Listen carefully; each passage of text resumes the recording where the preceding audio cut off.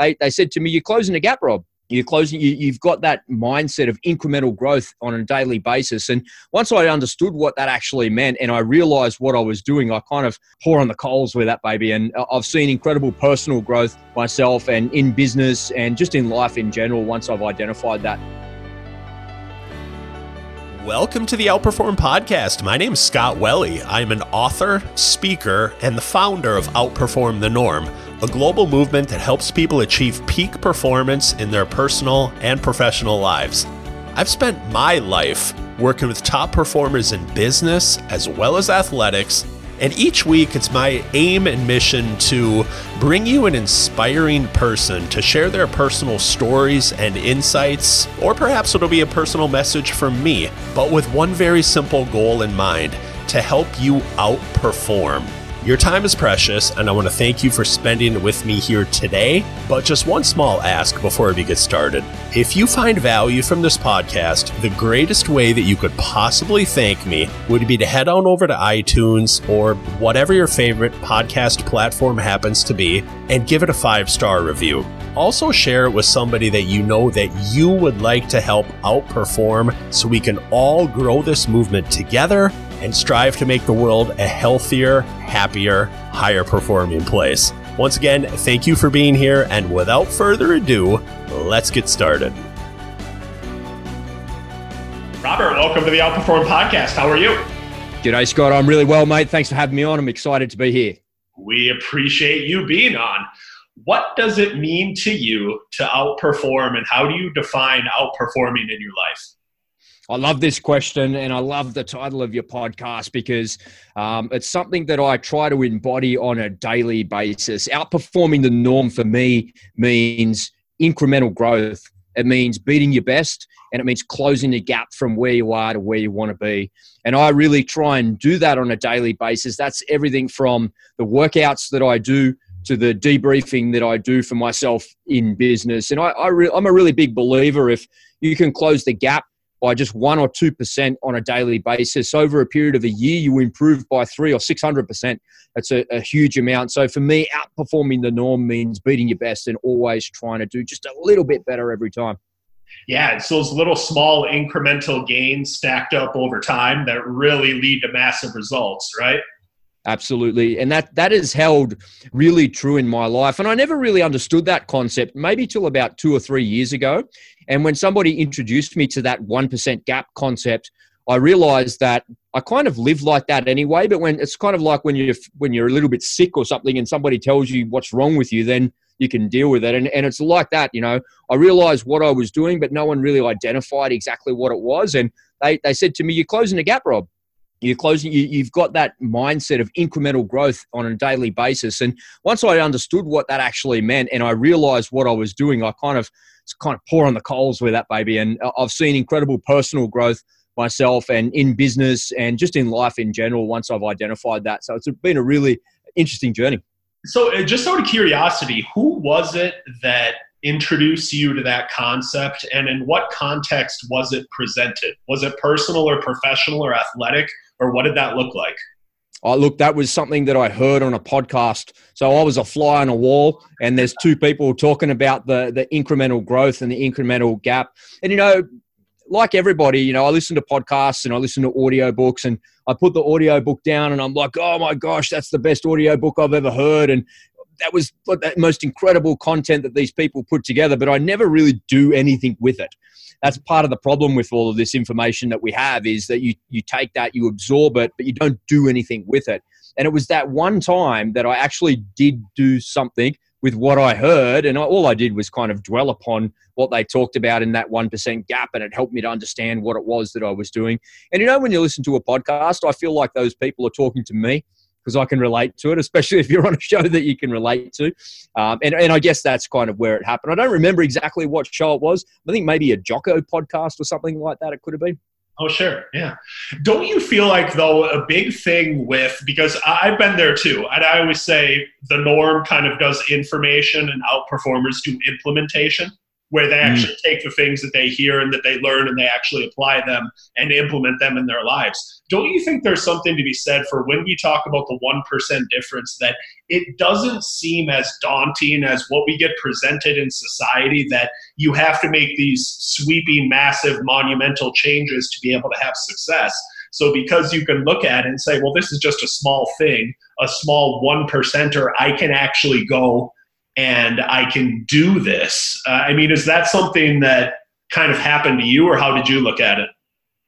Yeah, look, like everybody, you know, when you're watching somebody on YouTube or you're listening to a podcast, or there's people that are in your life that influence you, you look at those people and you kind of aspire to be like that. And sometimes the gap from where you are to where they are seems so damn big. They seem like, he's a property billionaire, for heaven's sake. I love Grant Cardone. Grant Cardone's been a huge influence on my life and in business. And, you know, but Grant is so far away from me on his balance sheet that I feel like it's unachievable. But what Grant does, he has a really good way of bringing it all back down to earth for me. And he has a really good way of explaining something from a sales perspective or a business perspective or a mindset perspective, where you can just see that, hey, if I just kind of did that little thing that he kind of recommended there, I would see a little bit of growth. And what it does is it stops that big, huge influencer or that influence in your life feeling like such a giant gap. And the other thing that I learned to do when I kind of recognized what it was that I was doing with trying to outperform myself, to use your lingo, what I recognized I was doing was I was growing, but I was having a little celebration in the growth as well.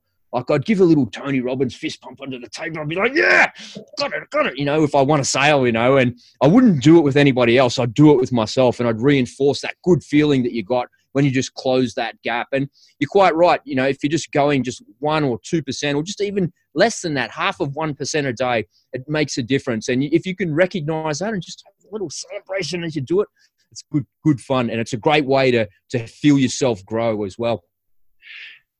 So I certainly want to come back to this, because I think it's such an incredibly important principle, and it's one that I've seen play out in my life. Like, I think of the last email, I always send out emails to my list every Friday.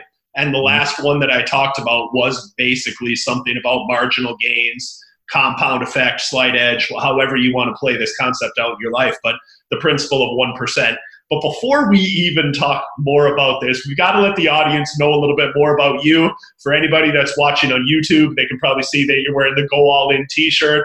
I certainly want you to talk about the Go All In podcast, of which I'm a big fan. But tell people a little bit more about Robert, your background, and what it is that you're doing.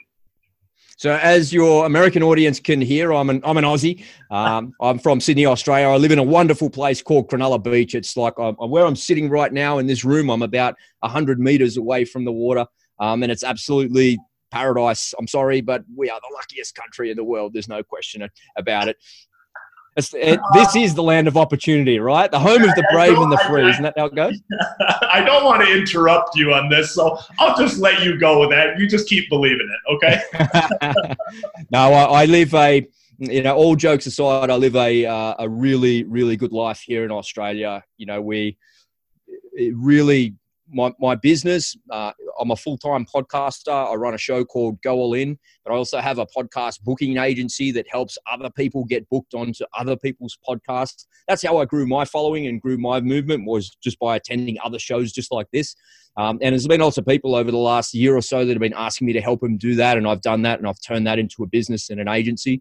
And prior to that, I had a digital, and I still have a digital marketing agency. I've been in that space for about 12 years. So I'm well versed in digital marketing and in that space. And what I discovered over the last couple of years is that marketing online changes very, very quickly. There's always new things coming. There's always new platforms. There's new silos. There's new things to happen. And people are so platform centric these days when it comes to advertising and marketing that they forget one really important thing, that there's only two things that you can control anymore. And that is your email list and what you say in an email list, and your podcast or your appearance on a podcast, because those two things are never censored and they're never subjected to an algorithm that's owned by a big giant company whose sole purpose for existence is money.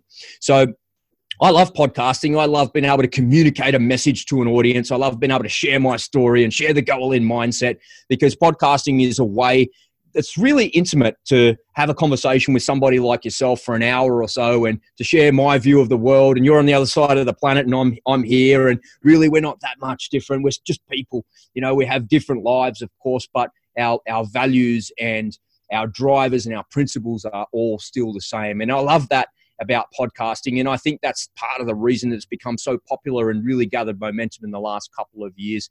I've had a lot of experience in a couple of different businesses, and where it all started for me is I joined the Royal Australian Navy when I was 17. I spent 5 years in the Navy, and I was out for about 6 months, and then I joined the Australian Army. I was a paratrooper in the Army. So I was lucky enough to go overseas in operations a couple of times, and the way I describe it is I grew up in the military, and by the time you grow up, you're nudging 30 years old, and you get a little bit sick and tired of people telling you where to go, what to wear, what to eat, when you can see your family, when you can't see your family. And I felt like a little bit of a caged lion towards the end of it. And, it was time to go. It was time to get out. One of my mates was killed in Afghanistan, and that was all pretty uncool. And at the time I had little kids, and my missus at the time, she was sort of like, well, what are you going to do? Go over there, get your head blown off. And what about these kids and all of that? And so it was time to move on. And it was in the early 2000s, 2002, when all of that was sort of just kicking off. And in some ways, I feel like I got out of the military a little bit too soon, because all of the wars had started, and that's what I'd trained for and been for. I'd been on ops a couple of times, but never like in Afghanistan or Iraq or anything like that, just on kind of peacekeeping operations. But, I got to go and kick indoors and do it for real and experience it. And I feel like I got out a little bit early because I felt like I let my mates down a little bit because they were all overseas doing their thing. But, that's transitions from the military back to being a civilian. That's difficult. And I did struggle with that for a little while. That was quite hard for me. My marriage broke down. Things just weren't so good. But I got on the other side of it. That's life. People go through trials and tribulations in life. And I got on the other side of that. And once I got my personal life squared away, my ideas in and around business started to come to life, and I gathered a bit of momentum. And, here I am today. Everything's really good here now. Everything's really good. But, my life is not like other people's. I've had dramas and tribulations just like everyone else. But in the scheme of things, my health is good. My family are good. My kids are good. I've got a pocket full of money. There ain't nothing to complain about. So there are a lot of follow-up questions I want to ask based on what you just said. But one of the things that hasn't always come easy to me has been sharing some of the trials and tribulations and things that I've had in my own life. And whenever people come on the podcast, the Outperform podcast, and I always ask them to hopefully expand on some of those trials and tribulations that they've had, because I think that's how we can connect with people and understand that, hey, even for a successful podcaster, digital marketer like you, it's not always roses and rainbows. So I know towards the tail end, you said that you really struggled to, I don't know if it was the adjustment back to civilian life, or you said your marriage kind of broke down. Is there something that you can go back to at that period of time, what you were going through, and also how you were able to transition out of it and get to kind of the better other side of that? It's such an easy thing to explain now. I'm sitting here 10 years on. But when it was going on and when it's happening to you, it's very hard. It takes a really smart, emotionally intelligent person to recognize what's going wrong with them at the time it's going wrong. And it also takes a very smart, socially intelligent person to be able to have a friend or a family member say, hey, mate, you look like you're struggling. Do you need some help? And then to be able to put your hand up and say, yes, I need some help. That is a really, really, really difficult thing to do. And if I cast my mind back to the times that you were talking about there, I don't think I had the social or the emotional intelligence to understand what was going on or what was happening. But with the benefit of hindsight, I'll sit here 10 years on, I can look back and see why I struggled. And I guess the biggest thing for me that I struggled with was a transition out of the Army into civilian life. Me and two of my mates, we got out together and we started a business, and we had a successful company. Within 3 months, we'd employed like 30 people, and people work for years and years to achieve those sorts of results. And I can remember my mate Paul saying to me, "Hey Rob, the wages bill is like $17,000," and I'm like, "Well, what do you want me to do, man? You're the operations guy. You're the guy looking after the books. I'm out on the tools with all the boys and doing what we're doing." And we had an electrical contracting company, and we were working in a niche where you didn't need to be an electrician, and it was a new rule, a new government incentive that they put into workplaces, that all workplaces had to comply with this, and we went in there and plugged the gap to help workplaces comply. Otherwise, they get fined by the government. So it was kind of like the government telling people that you must do this, and all of these people were paying us. It was a really good time, and we made a lot of money doing that. But I remember Paul saying to me, "Hey, Rob, the wages bill is this." And I was like, "Well, how much money is in the bank?" And he's like, "Well, there's $9 in the bank." I said, "What do you mean there's $9 in the bank?" He goes, "Well, there's only $9 in the bank, man. It's a cash flow thing. You don't see this every day." And I said, "Well, no, I don't. I'm out on the tools doing what guys do out on tools. And how are we going to come up with 17 grand by tomorrow?" And he goes, "Well, you got to go and collect on the money." And so I'd go around, back in the day before the internet was like it was today, you'd beat on the doors and go, "Come on, man, that invoice is like 6 weeks overdue. Time to pay. And we'd go around and collect on the money like that. And it was, it was the transition that I made from being in the military and going to that sort of existence was very hard for me. The last posting that I had in the Australian Army was at the Australian Parachute School, and it was pretty cool. It's an amazing job. You'd rock up to work in the morning and you'd say to the boss, "What's on today?" And he'd say, "What do you think, you idiot? We're at the parachute school. Go and get a parachute. We're going skydiving." And you'd go, "Oh, God." You go and kick the carpet and you're complaining about going skydiving, right? And you go out in a jump serial, go jump 6 to 7 times a day, and all sorts of things going on. So it was an amazing job, and it was one of those jobs which took a lot of emotion out of you, because if you've ever been skydiving, or you could probably imagine what I'm about to say pretty easily, you would go to work, you would get your equipment, you'd drive out to the drop zone, you'd gear up, get in a plane, and you're kind of all hyped up and you're excited, and as the adrenaline, you get out. Then you get on the ground and all your adrenaline goes away. You get into a hangar, you go and pack your parachute again, you get back in a plane, you go and do it again. So your adrenaline's going up and down, your emotions up and down. And when you're in an unpressurized airplane all day, your body's expanding at altitude and then contracting, expanding and contracting, expanding and contracting. Then your adrenaline's going up and down, up and down. So physically and emotionally and spiritually, this thing is really, really draining. And you kind of got to be a young guy to be able to handle that. I look back at that and think, would I be able to handle that in my 40s? Maybe. I don't know. But gosh, it was hard when I was in my 20s type thing. Anyway, all of that is kind of the background to where I was struggling. And I decided that I was going to leave the military after my buddy was killed, which was really tragic. And, I didn't want that to happen to me, especially with little kids. We got out and we moved on. But then I turn on the TV, I see my mates in Iraq and running around. I'm like, what the hell, like pointing at them on TV. And I just felt really bad. Like I'd let everybody down. I just felt terrible. And then as Afghanistan kicked off, Australia wasn't in Afghanistan. It was all special forces stuff for a long time. But when we came back from a deployment to East Timor, all of my mates went over to special forces and they were all in Afghanistan. And they were like, "Rob, you should come over to SAS, come to commandos, whatever, you should do it. You'll pass the courses. It's not that hard." And I just never got there because I had such little kids and I couldn't abandon the children like that. Because once you go, you kind of go. You're gone for 6-9 months on a course, and then they deploy you overseas for 4 or 5 months at a time. And my kids were really little. And, you got to make a choice at some point. And I was so badly torn between both of those things. And right towards the end of my time at the parachute school, I had a malfunction. I got out of an airplane one time, and a mate of mine, we were mucking around in the sky and we bumped into each other. And in a military parachute, you have the old-fashioned ripcord, and it's up here by your right shoulder. So the drill is you put your right thumb into the D-ring, so to speak, and you just pull that out. And there's a big long cord that goes to the back of the parachute. It pulls the pilot chute out. Pilot chute spring loaded, pops out, pulls the parachute out, and off you go. And anyway, I got out of the airplane. I bumped into my mate and knocked my handle out up underneath my arm. And the drill goes like this. This is what the instructors say to you. You're spinning out of control. You're above 6,000 feet. What do you do? And the drill is to hard arch. And what I had was what's known as a floating handle. So my handle was floating up under my arm. And there I was. I bumped into my mate. He knocked my handle loose. My handle was floating. And I was on my back, and I looked up at him, and he was pointing at his right shoulder.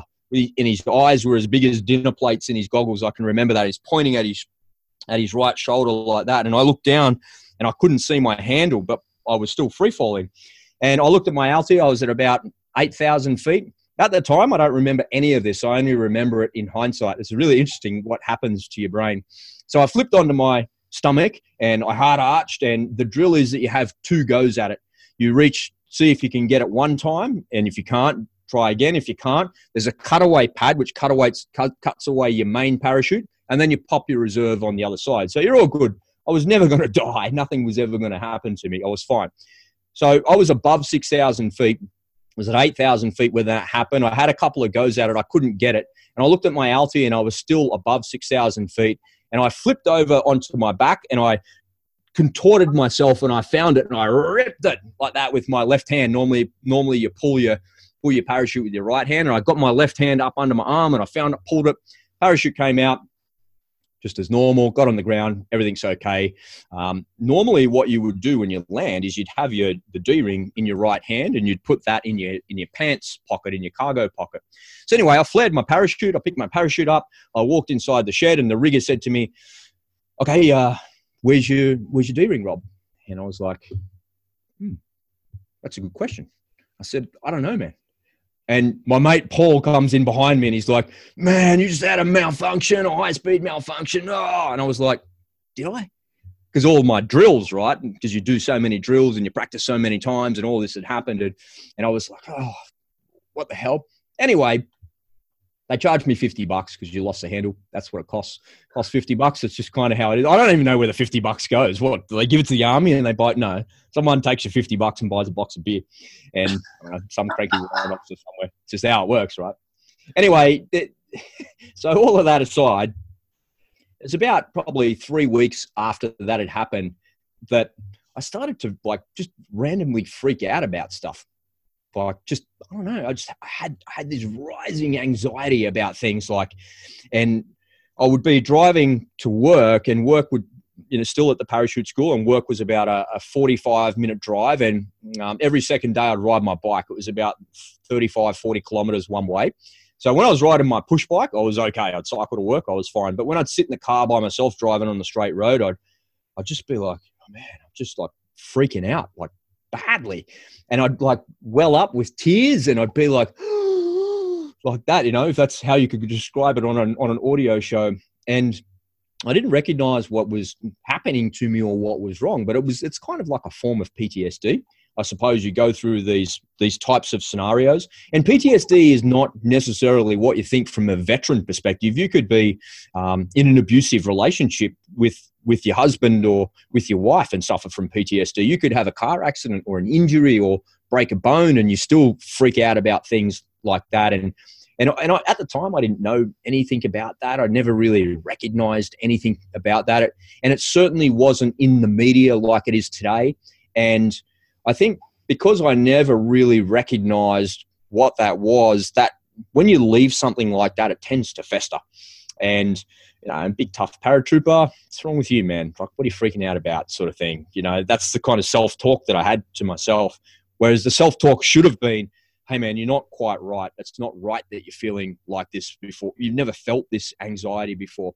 And, Scott, it was debilitating, mate. If you've ever known or suffered from PTSD of any sort, it doesn't have to be from being in combat, somebody shooting at you or, your mate's getting blown up. But, my God, it was debilitating. And I would just freak out, just for no reason. And I think as I left the military and I felt bad about leaving my mates behind, I had unresolved issues that I'd never really taken care of and I'd never really addressed. And because I never addressed those things, because I'm a big tough paratrooper, and I was feeling sad about leaving my mates behind and feeling like I'd abandoned everybody, that festered. And I think it kind of affected my relationship with my wife at the time.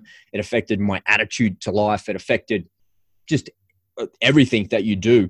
And all because I had a malfunction, which really never really even amounted to anything. Nothing happened. I was completely safe. It was just something that had happened. And I can only attribute the way that I felt and the anxiety that I felt to that particular point in time, because prior to that, I'd never felt anything like that before. I'd never felt a level of anxiety like that before. And, you know, the way I treated myself was with Google, of course, because big tough paratroopers don't go and seek help or put their hand up or anything like that, which is just stupid. So if you're listening to this and you're struggling, or, you know, this is causing any sort of issues for you, make sure you put your hand up and go and get some help, because there's so much help out there, you know, and to help you to get through it.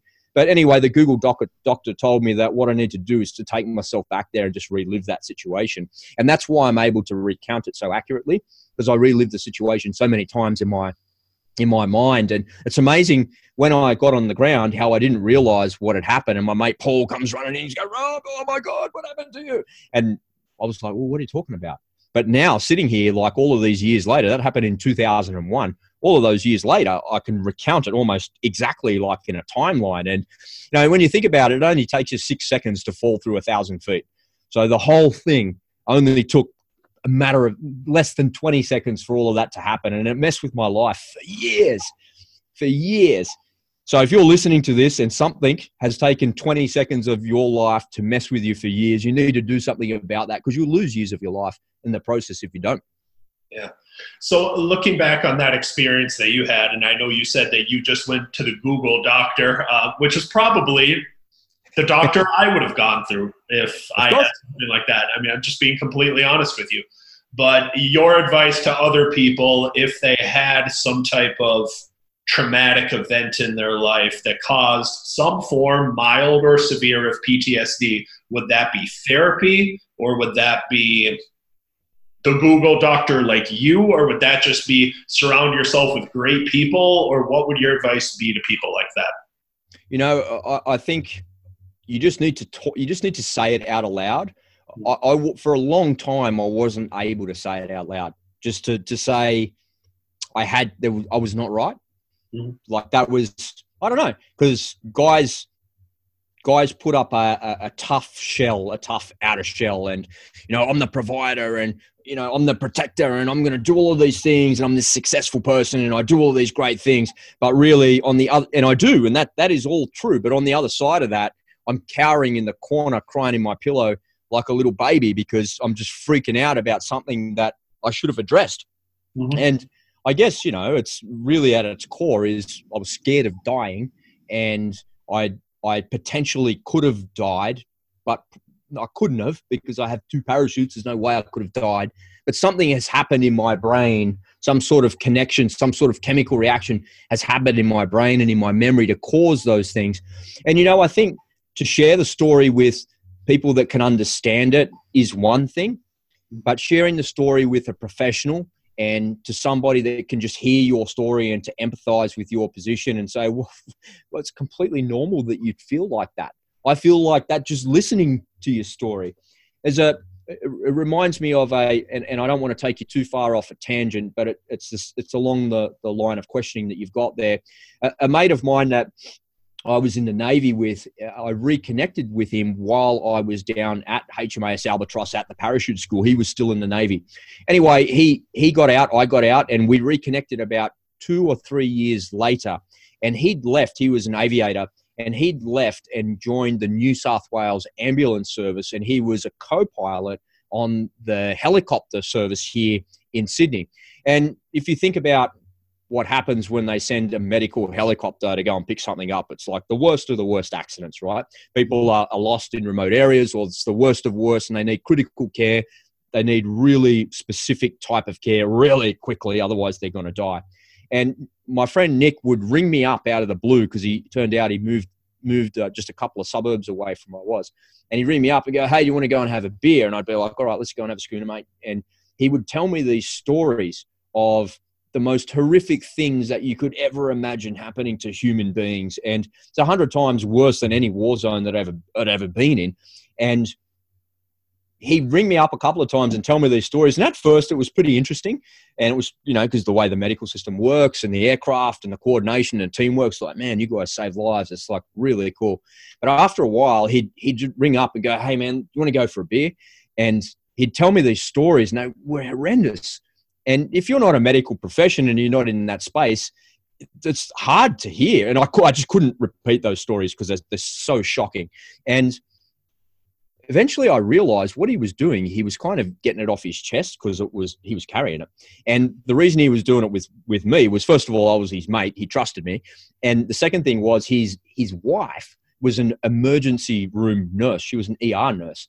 So she would come home from work dealing with death and destruction all day. He would be at work dealing with the front end of the death and destruction. And he'd come home to work to talk to her. And she'd be like, I don't want to hear it. I've been dealing with it all day. So he had all of this bottled up inside of him. And I ended up being kind of somebody that he talked to about those things. But when he gave his pain and shared his pain of the death of some child who was chopped in half in a car accident or something, he was giving that to me. And then suddenly I was carrying that and I'm like, oh my God. And eventually I was like, Nick, dude, you got to stop, man. You got to get some proper help. I'm your mate and I'm happy to listen to your stories and I'm a soldier and, I can handle a bit of blood and guts and death and destruction and whatnot. But what you're dealing with is like 10x, man. You need to go and get some like proper help or find a way to get that out. And he did. And he did. And I know for a fact that he got on the other side of all of that sort of stuff. And, that's part of the job. That's part of what you deal with on a daily basis. If you want to go around and fly around in an EMS helicopter, you're going to go and deal with death and destruction every day. And, him seeking help was a good idea. And him talking to me as a mate, is that a good idea? Yeah, maybe. But he's transferring all of that pain onto me and all of that hurt onto me. So you got to really go and get some professional help is what I would say to that. Yeah. So we've gone through some of the tough times and now you've obviously come back and you're flourishing and you're very successful and fulfilled on the other side of that. And I do always like to ask people about their specific habits, routines, patterns, or things that they think have been instrumental to their success. What do you got? Oh, baby, that's actually pretty easy. And it's a hangover from the military, if I'm honest. It's just the early morning routines, right? Is in the military, you wake up early, whether you're on base or not, you need to be at work early. And in the Army in particular, you kind of got to be there at 7 o'clock in the morning. So that's not that early in the scheme of things, but I'm an early riser anyway. So for me, it's exercise. It's physical exercise every single day. I think it's really, really important. And no matter where I've been in my life, at what point I've been in my life from an emotional perspective, exercise has always been a critical part of what it is that I do. And like everything, you fall in and out of love with exercise. Sometimes you really love to do that. And sometimes you just like dragging your sorry butt out to the gym at 5 o'clock in the morning. And it's the last thing in the world that you want to do, especially in the middle of winter. And for me, that has been something that kind of, once I get that out of the way at the start of the day, I'm ready to get going with my day. And I know that if I don't do that, I'll sit around at this time of the day at 10:30 in the morning. And, because I work for myself, I'll down tools and just go to the gym and I'll just get it over with and that's done. I feel better. Then I can go back to my day. So usually the thing that, helps me is routine. And one really big thing is sleep. I think we all pay a little bit way too much lip service to sleep. You've got to work out what your number is. And for me, 7 hours is it. So I try and get to bed by 10 o'clock. Every night, sometimes a little bit later, 11 o'clock is as far as I go. And I'm awake at 5 o'clock. I'm ready to go. No alarm, no nothing. Bang, I'm bouncing out of bed, ready to hit the day. And I don't feel tired throughout the day if I do that because I've had a restful night's sleep, going to bed at the same time every night and waking up at the same time every morning. In my view, that is one overlooked thing that 90% of people do, which is such a simple thing to do, and you'll feel so much better as a result of it. And I had a little shift in my mindset because I'm a night owl as well, but I'm also an early riser. But I love to stay up till 2 o'clock in the morning and just doing my thing, playing a video game or reading a book or watching something on Netflix. There's nothing I love more than that. But I do know that if I do that, I just don't perform as well the next day. So I don't do that. And the shift in my mindset has been, well, if you haven't done what you wanted to do during the day, and if it was those things, to read a book, watch some Netflix, or play a video game, if you haven't done those things by 10 o'clock, you're not in charge of your time. And if you're like that and you're letting time manage you, then other outside influences will start to get on top of you. So it's really important that you manage your time. So managing your time, coupled with sleep, coupled with an early morning workout, they're the three things in my routine that help me to outperform the norm, baby. Do you take any naps during the day? No, I used to. You know how your circadian rhythm takes a dip at 2 p.m. in the afternoon? Yeah. I swear to you, you could set a clock by my circadian rhythm like that. And I'll never, ever, I'll make sure that I've never got a meeting, an appointment, and I definitely don't have a podcast at 2 o'clock in the afternoon. Because I just like, my circadian rhythm crashes. But my sleep cycle is 20 minutes. So if I need to take a nap, I can lie down, and it's the infantry guy in me. I can lie down, shut my eyes, and I'll go to sleep inside of about 2 minutes, and I'll wake up like that in 20 minutes exactly. I'll wake up and all right, I'm good.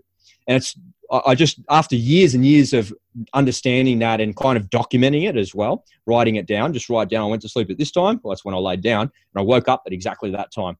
And I don't remember falling asleep. So as soon as I lied flat on the ground, I went to sleep. And I can lie on the ground here with no pillow, no mattress, no nothing. I'll just sleep for 20 minutes and I'm good. But I don't nap anywhere near as much as I used to, because I got my sleep cycles right. And I've got my exercise right, and I've got my time management right, most importantly, because it's all in your mind so much, because you can just push through it when you're tired, of course, but I don't feel the need to.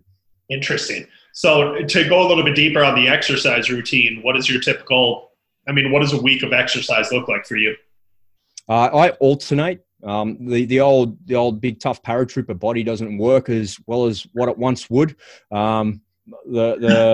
The port side hinge joint in my knee is a bit worn out. I think there's a little bit of kind of bone-on-bone rub in there, a bit of cartilage gone there.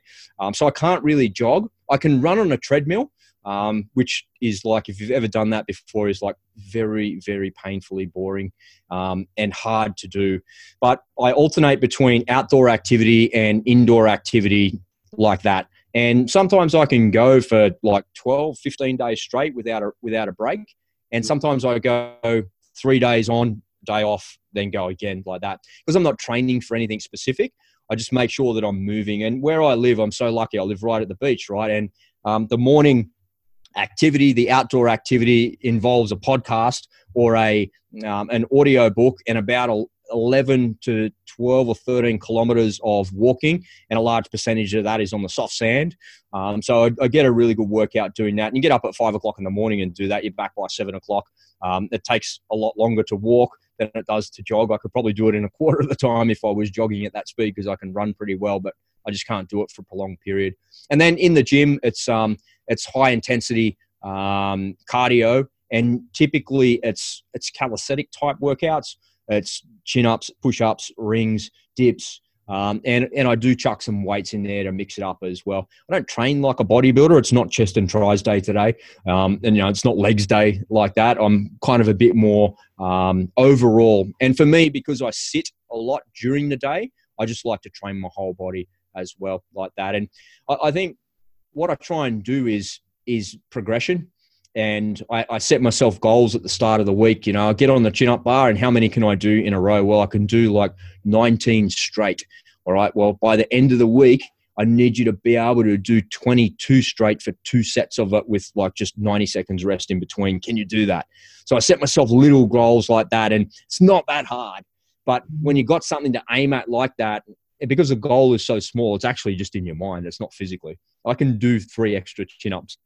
Right. Just to be able to hold on to the bar a little bit more. And if you lost grip, just come down just for a second, then jump back up and grab the bar again and do those 3 extra reps. So I love to set little incremental goals like that for myself and just keep myself moving forward in the spirit of the 1% gap.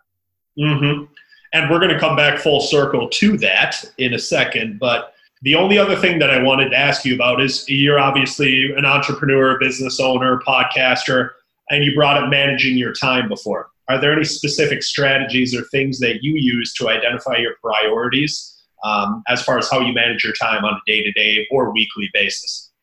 Yeah, that's such an important question, and it'd be my pleasure to share with you the system that I use. In the last year or so, I've been working with a mate of mine he owns a business called Afterburner Australia, and he's an ex-F-18 fighter pilot. And Afterburner has a system called Flex, or Flawless Execution for short. And what it is in a nutshell is it's about the fighter pilot methodology and how they have a 98% mission success rate. So think about it. An F-18 pilot doesn't just walk out to his jet, look at his mate and go, oh, where are we going? What are we bombing again? Who we where? What country? All right, whatever, man. They don't do that, right? You know intuitively that there's a really, really detailed planning thing that goes on. There's a really detailed briefing that happens before it. Then they go and execute the mission. So it's planning, briefing, executing. And then on the backside of that is debriefing. You know, what are the lessons learned? What could we do better? Did we need to plan better? Did we need to brief better? What was it? And I plan, brief, execute, and debrief myself 20 times a day. Now that I know that system and I've learned that system, and what that does is it keeps me moving towards, in the flawless execution system, is what's known as a high definition destination, or the HDD. And once you know where you're going, all the intention that you have points you towards that. And if I find myself doing something a little bit distracted, or if I'm off on a tangent to the left or to the right, I ask myself, is this taking me closer to my high definition destination? Is it getting me closer to my goal, or is it taking me the long way around? And another really good way of describing that is with some Jordan Belfort stuff. So people know Jordan Belfort as the Wolf of Wall Street. And Jordan Belfort has got if you don't know, he's a really amazing sales trainer. And he's got so for telemarketing, right? If you're ringing people up and you're selling over the phone. And I love Jordan Belfort. He's got a method called the straight line sales system, where you go from point A to point B, and at point B is your sale. And what happens is, along that straight line, your customer will take you off on a tangent to the left and the right. And if you buy into the BS of the customer saying, oh, I can't afford it, or I don't want it, or now's not the right time, or I'm too busy, what happens is you don't arrive at your destination. And if you think of it as a straight line from A to B, that's from where you start to the actual sale. If you veer left or right and you draw a squiggly line, that's the customer's BS. And that's the distraction that we all feel in life. And if you don't have a straight line from point A to point B, and you end up on these tangents all the time, buying into everybody else's BS and their distractions, you're never going to get to where you need to be. So for me, it's always about intention. How do I manage my time? I manage it with intention. So the intention is to achieve the high definition destination, which I set for myself at the start of the month. And then I break down those goals on a weekly basis, a daily basis. And then every time something comes up on my to-do list, so I look at that. And the first thing I ask myself is this going to move me closer to my destination, or is it taking me off on a tangent to some BS squiggle on the left or the right of the line? And if it is, I just don't do it, or I stop doing that, and I go back to what I should be doing. And it's not so much about a to-do list or managing my time. It's about the intention of what it is that I'm doing.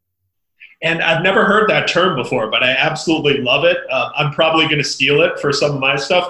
The high definition destination. To me, it's such a powerful visual, because a lot of people listening to this will have been born into and will remember the day and age of big TVs and horrible clarity and definition within them. And now we got into high definition, and then it's ultra high definition, and then 4K, and now I think it's 8K. But it's a very powerful visual as far as being crystal clear on where you want to go, and thinking about it that way, instead of just a vague kind of, well, I'm just going to be busy today, or I'm just going to let the universe decide what I'm doing for me.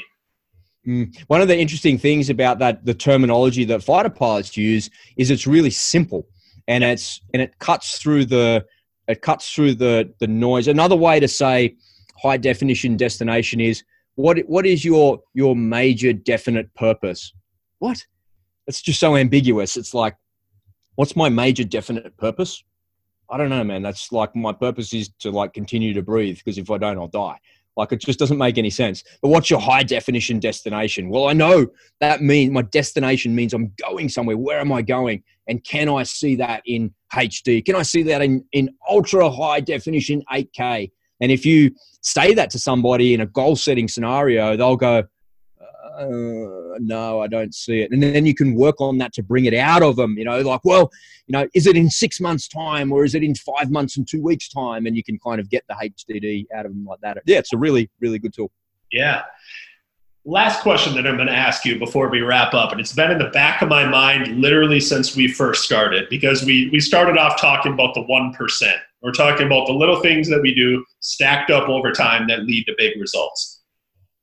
One of the biggest things that I've seen and personally experienced, and I think it's kind of the catch-22 when we talk about the 1% gains, and you brought it up with exercise before, where you can look at it and you can say, okay, well, doing 3 extra chin-ups, well, of course I can do that. Or maybe I can make 1 extra sales call a day, or I can do some of these little things. It's easy to implement, but the catch-22 of it is that we think that it doesn't matter. Because, well, if I just do these small little things, I would have to keep doing them for such a long period of time for me to be able to see the payoff. And it kind of goes against our society of instant gratification where we want everything to happen right now. So how did that light bulb either go on for you that these little things would make a difference in the long run, or what advice do you give to people that these small incremental gains, if you continue to do them at some point down the line, will really lead to huge results in your life, personally, professionally, athletically, or otherwise?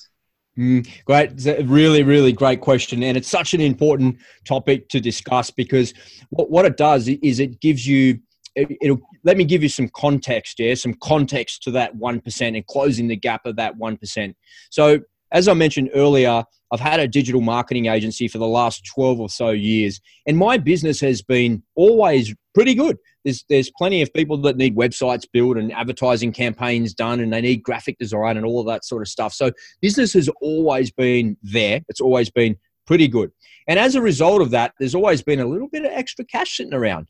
And when there's a bit of extra cash sitting around, people like me and my brother, we have harebrained ideas that we want to try. So we spend our hard-earned money and bootstrap our way to an idea for a product, for a service. Inevitably that involves building a damn website, which is expensive and time-consuming, and he's such a perfectionist and a pain in the butt because he's my brother. It's a process, right? So we've tried many things over the years, and many things have fallen just dead flat on their face. They've fallen flat on their face, and it's never really the money that's bothered me. I've never really been bothered about losing money on something because, if you want to try and break through and get on the other side of something, you've got to do something you've never done before, and you've got to try something that nobody else has ever tried before. We all know that. So I've failed more times than I've succeeded in business, and with ideas and with startups. And I've worked with a lot of different startups as well, where they come to me and say, hey, Rob, you've worked in the startup space a whole boatload. You know what you're doing. Can you help us get up and running? And then all of a sudden that responsibility falls on you. And I can get you traffic to your website. I can get people engaged. But what I can't do is get them to buy your product if it's no good. So I've seen failures in other people's startups, and I've been directly responsible for those things as well. So not only have I failed, I've failed with other people, and I've failed inside of that as well. And recently with the podcast booking agency, I took all of the collection of failures in business that I'd learned over the last decade or so. And I kind of said, right, before we start this, before we go and start booking people onto other people's podcasts, what is the solution that we're trying to come up with? What problem are we solving? And, I went through the lean startup models and to the growth hack models and building a website and doing it. And we've all been there. And I feel like I've done it 50 times in my life. And the reality is what I did is I just started, because it's the start that stops most people. Then all of a sudden it's successful. And in just half a year or something, it's really, really, really successful. It's pulling in incredible cash flow. I'm helping a whole raft of people. I've got a network of 1,000 or so podcasters. I've got all of these customers, and it's just, the machine is just working. And people are like, yeah, it's like an overnight success. And if you were standing in front of me and you said that to me, I would slap you. Political correctness aside, I would slap you as hard as I could. How dare you? Whack. And, just an overnight, you know what it is? It's a 12-year overnight success. And what people forget in the world of instant gratification, coming all the way around to your question, is that whenever you look at somebody and you see somebody, they started somewhere. When you look at an airline pilot that flies a 787-10, the most advanced airliner in the world, that person, he or she, sat in the front seat, in the left-hand seat of a Cessna 152 at some point in their life. They all started flying a little bug smasher. Nobody started flying a 787. Nobody started flying a Joint Strike Fighter or a Super Hornet. They all started flying something small with a propeller. Everybody starts somewhere. And I think with social media and the way that we engage with media these days, there's so many influences that are out there and so many influences and so many things that you can aspire to. It's just a cacophony of noise. And it creates a conundrum for people where they're like, oh my God, I want to be like Grant Cardone, or I want to go and hustle and grind like Gary Vee, or I want to be tough and eccentric like Jocko Willink and be a straight edge like that. I want to be all of these people and do all of these things, and I want to do all of this. And they're just kind of stuck and they're paralyzed and they don't do any of it. Mm-hmm. And they feel like where they are to where they want to be is such a big, giant gap, but they forget that those people started somewhere. And it's, as I said, it's the start that stops most people. So if you just start and just do a little bit each day and a little bit more and a little bit more and a little bit more, before you know it, you'll be a 10-year overnight success. Hopefully, if you're listening to this, it doesn't take you 10 years to be an overnight success. It only takes you 10 weeks or 10 months to get there. But the reality is there is no such thing as an overnight success. And the only way you get there is by incremental growth, 1 or 2% at a time. And if you think about where you are today, if you just improve 1% each day, you'll be 365% better at the end of the year. Now, think about how much you get paid. If you got paid $100,000 a year, imagine if you got 365% more at the end at this time in 1 year's time. Would that be a good result? Well, I would ask you, how the hell would you live on that? That's what Grant Cardone would say. You know, getting paid a couple of $1 million a year. Well, how do you live on that? What are you going to do with that? It just depends on your perspective, and it depends on what you're trying to achieve. But if you're trying to achieve something, and anything that's worth building, anything that's built to last is not built fast. Fantastic advice. It really is. And I 100% agree. I sometimes just say you don't have to be great to start, but you have to start to be great. I think we're talking about the same thing. It's so important. If people would like to learn more about you, the Go All In podcast, and what it is that you do, where can they find you? How would you like them to, where would you like them to go from here? Well, you can find the Go All In podcast wherever podcasts are found. So whether that's Spotify, iTunes, Stitcher, whatever you like, just search for Go All In and I'll pop up there. There's a little tiger logo there that you can't miss it. It's kind of cute. I use a tiger because it's a solitary animal. And in order for it to survive, it has to hunt and it has to commit and be all in to actually win. So when you see the tiger, that's the podcast. You won't miss it. You can visit goallin.com.au for more information. We've got a whole lot of stuff on the website there as well. And if you want to get booked onto some other people's podcasts, I can help you with that. We've got a large network of podcasters and we can certainly help you to amplify your message. And I'd love to connect with you on Facebook. That's my kind of platform of choice there. And don't be shy in reaching out on LinkedIn as well. I'm everywhere that you could find in social media except really Snapchat. I don't really spend much time in Snapchat with filters of bunny rabbits and puppy dogs on my face. I don't do Snapchat either, but there's a big audience there. I should. Yeah. For everybody listening or watching, I will put links to all the different websites, podcasting platforms, and social media channels somewhere on the page or under the show notes in which you're listening or watching. Last words of wisdom, parting shots that you would like to leave with the audience. I love the question you asked in your pre-interview questionnaires. You said, what's a phrase or a thing that you say that no one else believes? And I'll leave the audience with this because it's a little bit Aussie, and it goes like this. There's no such thing as can't, cold, sharks, or too fast. Say that again one more time. There's no such thing as can't, cold, sharks, or too fast. That's the motto in my life. I'm just going to let that be the mic drop moment. I've got nothing else to say after that. Let's just end it there. Robert, thank you so much for being on the Outperform podcast. We really appreciate it. Thanks, Scott. That was a lot of fun, mate. We'll see you soon. Bye for now. To everybody listening and watching, keep outperforming. Wishing you the best of health, happiness, high performance. Have a great day. Hello, Outperformers. 3 more quick things before we sign off here today. First and foremost, thank you so much for listening to this episode. I understand how many different podcasts are out there, and I do not take a single second of your time for granted, because time is truly our most valuable asset. It is our most precious commodity, and I appreciate you taking that time and you spending it with us here today. Second, if you found value in this podcast, maybe you've noticed, but podcasting has gotten quite popular as of late. And if you would like to help support the Outperforming movement and the Outperform podcast, one of the best ways that we can get it found is for you to give it a favorable review and rating on whatever your favorite podcasting platform happens to be. So head on over to iTunes, head on over to Google Play, and give it a favorable review. And while you do that, also share it with someone else that you know that is just like you, is driven by growth and wanting to be the best personally and professionally in every single thing that they do. Number 3, if you want even more tools and tips and strategies to be able to be your best personally and professionally, head on over to scottwelle.com. That's SCOTTWELLE. There are loads of different resources for you on everything from goal setting and grit to resiliency and focus, to confidence and motivation and routines and habits and everything that you can possibly imagine to help you be your absolute best every single day, personally and professionally. Once again, if you'd like to access those free resources, head on over to scottwelle.com, SCOTTWELLE.